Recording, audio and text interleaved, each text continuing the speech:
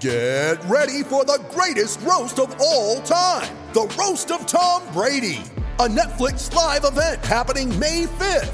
Hosted by Kevin Hart, the 7-time world champion gets his cleats held to the fire by famous friends and frenemies on an unforgettable night where everything is fair game.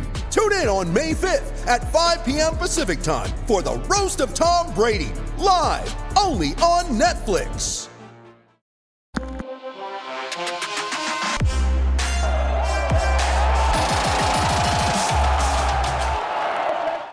Welcome to Curaleaf, a medical marijuana dispensary.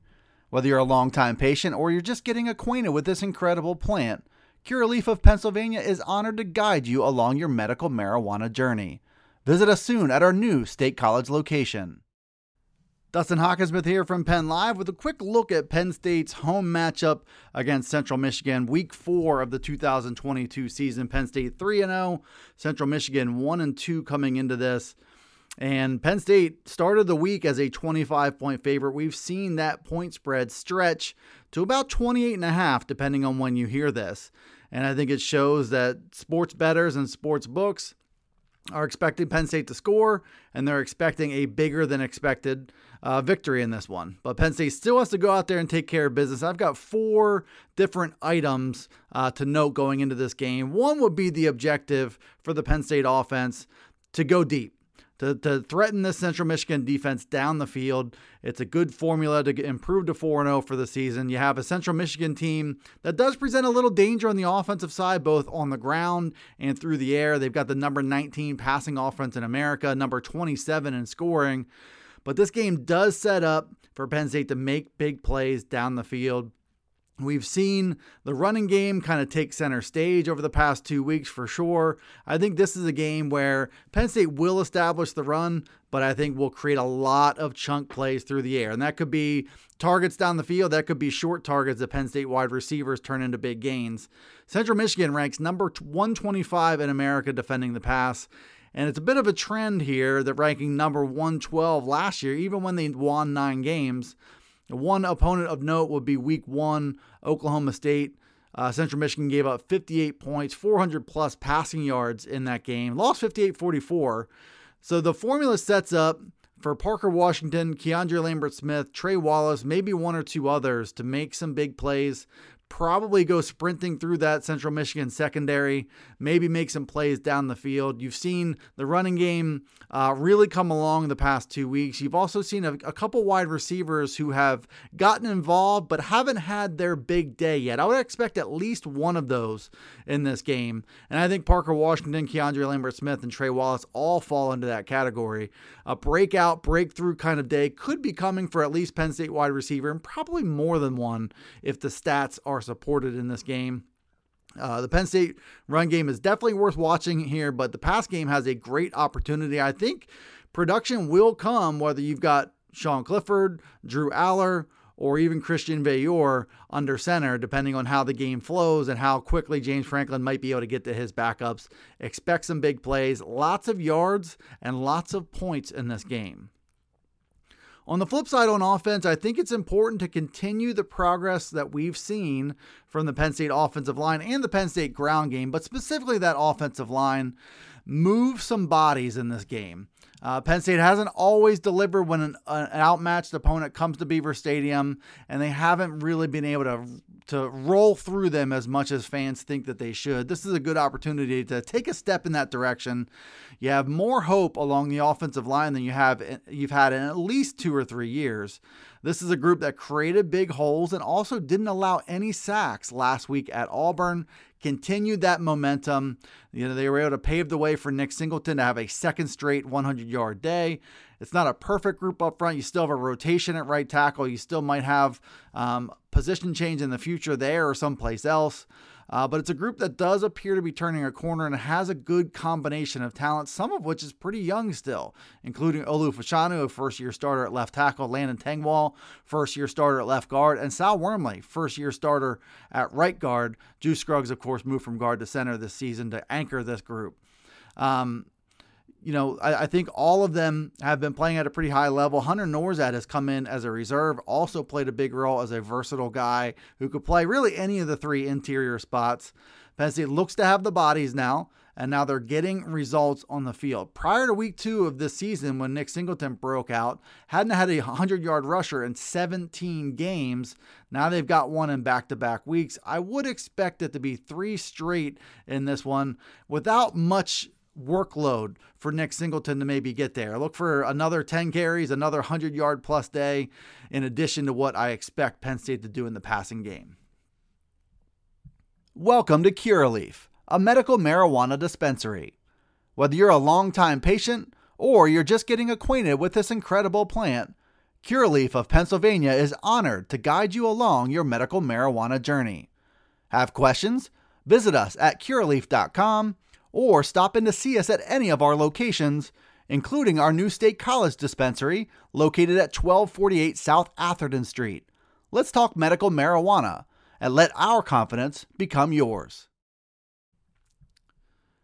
Another key in this one could be to finish strong for Penn State.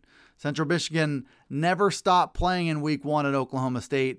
It's a good matchup to watch in this one. They were down 51-15. Oklahoma State scored quickly, just 37 seconds into the second half to open up that lead.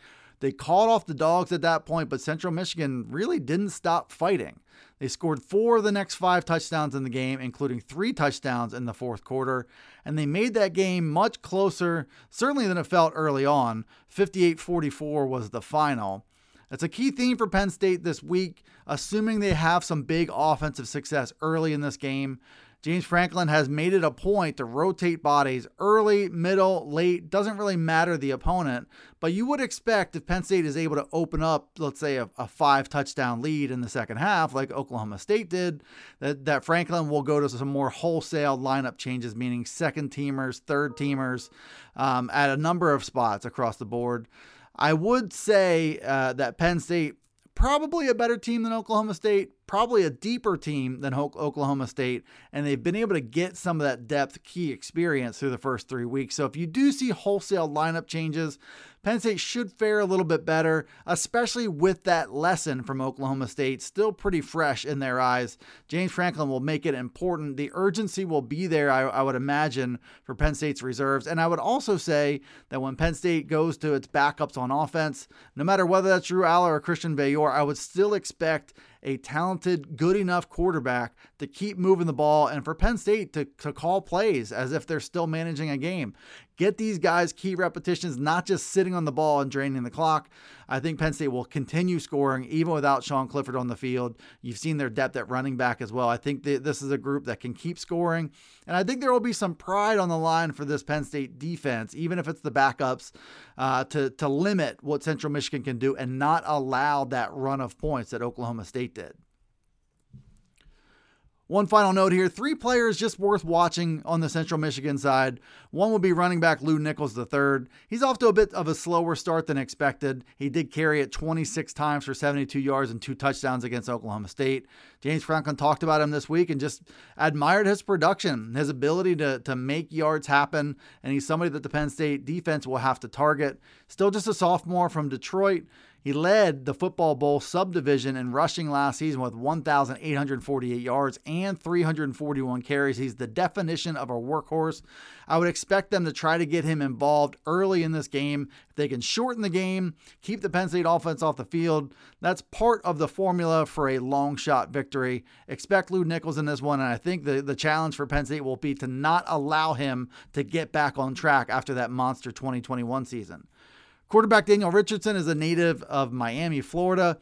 He threw for 424 yards and 4 touchdowns in that loss to Oklahoma State. He's got sophomore eligibility, but we've seen him play in games in 2019, 20, and 21 in addition to this year. He emerged as a team starter last season when he threw for 2,633 yards, 24 touchdowns and 6 interceptions. Really good engineer of the Jim McElwain offense. Solid player. He's efficient, little on the small side at 5'10", but he's a guy who I would expect will keep slinging the ball for 4 quarters, as we've seen already this year. You also can't assume mistakes with him. He doesn't seem to make them on his own, but Penn State's defense is starting to emerge as a unit that can force mistakes to happen. I think that'll be key early in this one to try to make this a blowout quickly. One last player, also on the offensive side of the ball, wide receiver Jalen McGoy. He's a transfer from Ball State. He's originally from Detroit. This kid is 6'4" and 225 pounds, so you can see the matchup problem that can create. He leads the team in receiving with 11 catches for 200 yards. He's got 2 touchdowns. That average of 18.2 yards per catch does present a viable big play threat to the Penn State defense, somebody that they'll have to keep an eye on throughout this game. Expect Central Michigan to throw it 50-plus times in this game. That's become kind of a trend for Penn State opponents as they've taken away the run game and or built big leads. I would expect more of the same in this one as Central Michigan tries to play from behind. McGoy is high on the list of Chippewa players who can actually make a threat to this Penn State defense.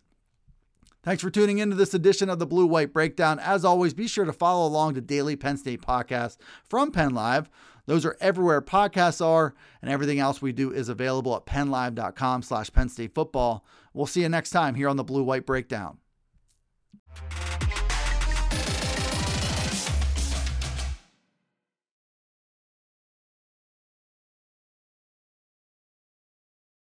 Welcome to Curaleaf, a medical marijuana dispensary. Whether you're a longtime patient or you're just getting acquainted with this incredible plant, Curaleaf of Pennsylvania is honored to guide you along your medical marijuana journey. Visit us soon at our new State College location.